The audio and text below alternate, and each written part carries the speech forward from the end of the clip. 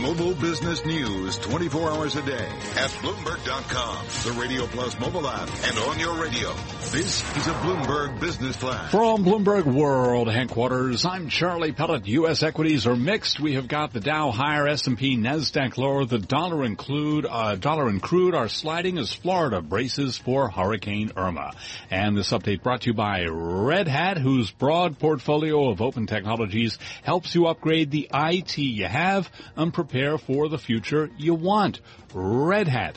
Tame today, frame tomorrow. Learn more at redhat.com/portfolio. S&P 500 index down a point at 2463, a drop there of 0.1%. NASDAQ is down 34, a drop of 0.5%. Dow Industrials up 28, a gain of 0.1%. The 10-year down 5/32 with a yield of 2.06%. Gold up $1.40 to $13.47 the ounce, higher by 0.1%. And we have got crude oil, West Texas Intermediate, down 3.2% on lower demand. Crude oil, $47.54 a barrel for WTI. Lots of questions about the makeup of the Federal Reserve. Bloomberg News reporting that the Fed is said to be considering at least 6 people for the Fed chair. That goes against the narrative that it has been a 2-horse race between Janet Yellen and Gary Cohn. Ward McCarthy is chief financial economist at Jefferies. What I do think what we will see going forward is that the Fed, regardless of who comes in after Janet Yellen, and I do think she's going to leave, is going to pursue normalization a little bit more systematically than we've seen so far. Capital World Investors has sold its stake in Blue Apron Holdings, a sign that investors are losing confidence in the beleaguered meal kit delivery company that went public in late June. Capital World had been Blue Apron's second biggest shareholder. Equifax shares plunging today after the disclosure that millions of people were affected by an unprecedented hack on its systems. Equifax down 12.9%. Kroger shares moving lower after the supermarket chain abandoned its practice of offering long-term guidance. Shares of Kroger down 7.5%. Recapping U.S. equities mix, the Dow up 30, little changed, up 0.1%. S&P down a point, NASDAQ down 33. I'm Charlie Pellet, and that's a Bloomberg Business Flash. Thank you so much, Charlie. I'm Lisa Abramowitz. I'm in for Carol and Corey. This is Bloomberg.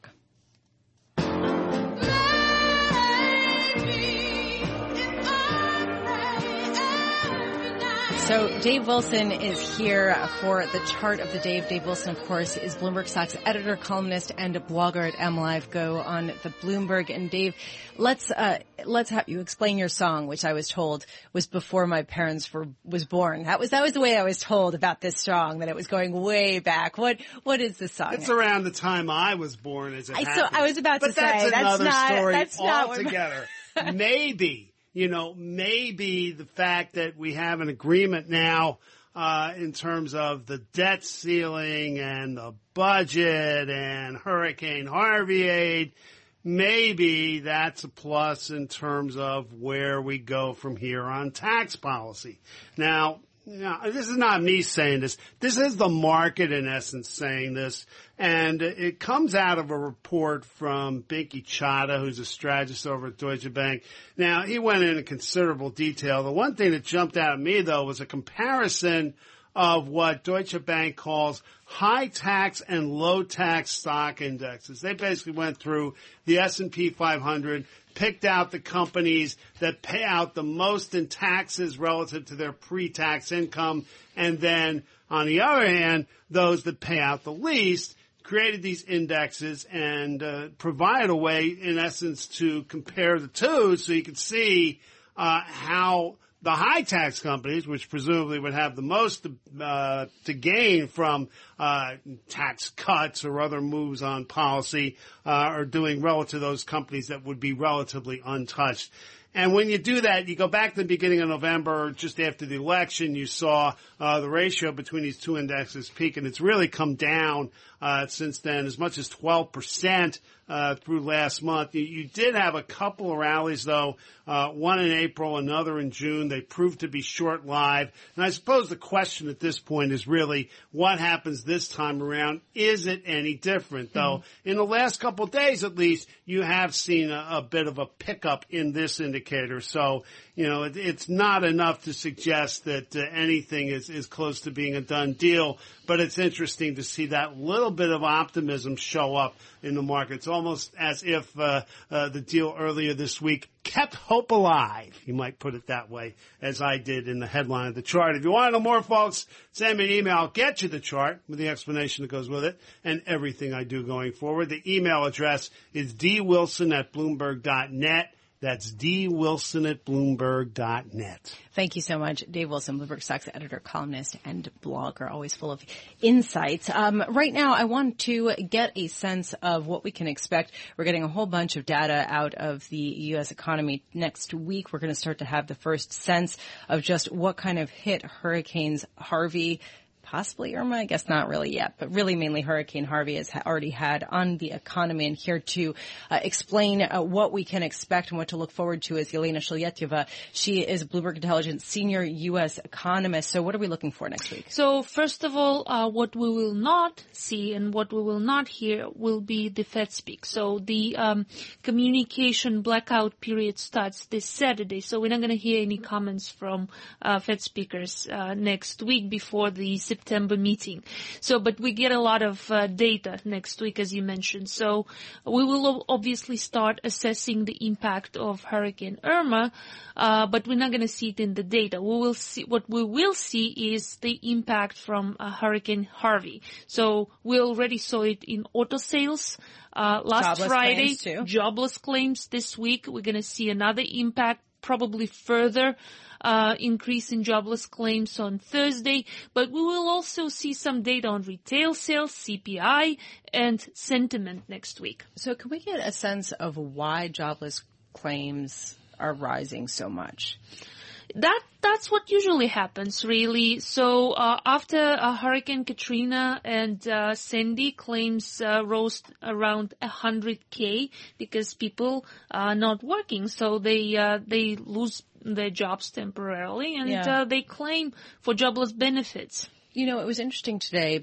Bill Dudley, New York Fed president, came out and said that these hurricanes could potentially push the Fed. I mean, if you read between the lines, basically, if they don't have a December rate hike, it could just be the hurricanes, but everything is still on track. That's how I read it. That's how you read it? Yeah, I was there yesterday at the Money Marketeers meeting, and that's exactly what he said, that the impact, if there is one, and he expects a modest impact, will be temporary, and probably by the end of the year, we will already start seeing a positive impact from rebuilding efforts. So while it seems like it could affect the timing of the next rate hike, it's not going to affect the balance sheet timing, and they're really getting ready to announce it at the September meeting. Dave, just real quick, I'd love to get your sense of whether markets moved at all on this idea that Bill Dudley was basically putting a nail through any hope that there would be a rate hike in December. Not really, because let's face it, I mean, investors, traders have kind of backed away from that view for the past several weeks now. You look at the probability that's built into federal funds futures at this point, and you're looking at only 22% in December. I mean, you're not talking about much of a chance now that we're going to see higher rates, and certainly that number has come down, quite a bit over the past few months. And not just one indicator, but it's really telling of sort of the prevailing view that it's going to be a while before we see rates go up again. And bear in mind, though, the point that Yelena makes about where the balance sheet goes from here really becomes front and center, because you got to remember, central bank has more than one way in which they've been boosting the economy in the last few years, which means they have more than one way to kind of back away in terms of their policy as the economy moves from here. Dave Wilson, Thank you so much for joining us. Dave Wilson and Yelena Shulyetyeva. Dave Wilson is Bloomberg Stocks editor, columnist, and blogger at MLive Go on the Bloomberg. And Yelena Shulyetyeva is senior U.S. economist with Bloomberg Intelligence. Next week will be a big one. It'll be interesting to try to parse out the noise from some kind of greater trend. Right now, let's go get world and national headlines. Adrienne Mitchell has that for us in our Bloomberg 99.1 newsroom in Washington, D.C. Adrienne. Thank you, Lisa. Hurricane Irma is on track to hit Florida on Sunday after grazing Cuba and the Bahamas. It's taken a stronger turn toward Georgia. A record 650,000 people have been evacuated from the Miami area. And it's not just homes and businesses that face the threat of destruction. Joel Widener of Community Weather Group tells Bloomberg Radio much of the nation's citrus fruit and sugar could be blown away. Almost 2/3 of the total citrus production comes out of Florida. It's a little bit over 60%. So it is a huge producer. And then almost half of the sugarcane production in the U.S. comes out of that area in Florida. So it's a very large impact potentially. Irma is now a Category 4 storm with winds of 155 miles an hour.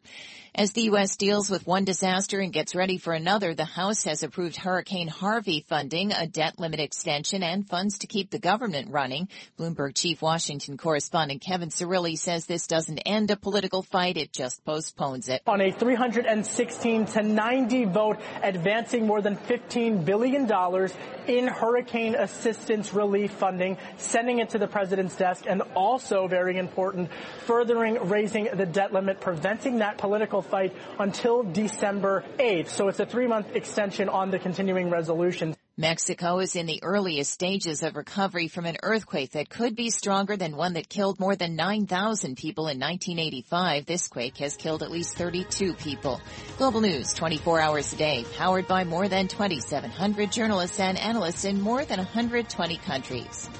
I'm Adrienne Mitchell.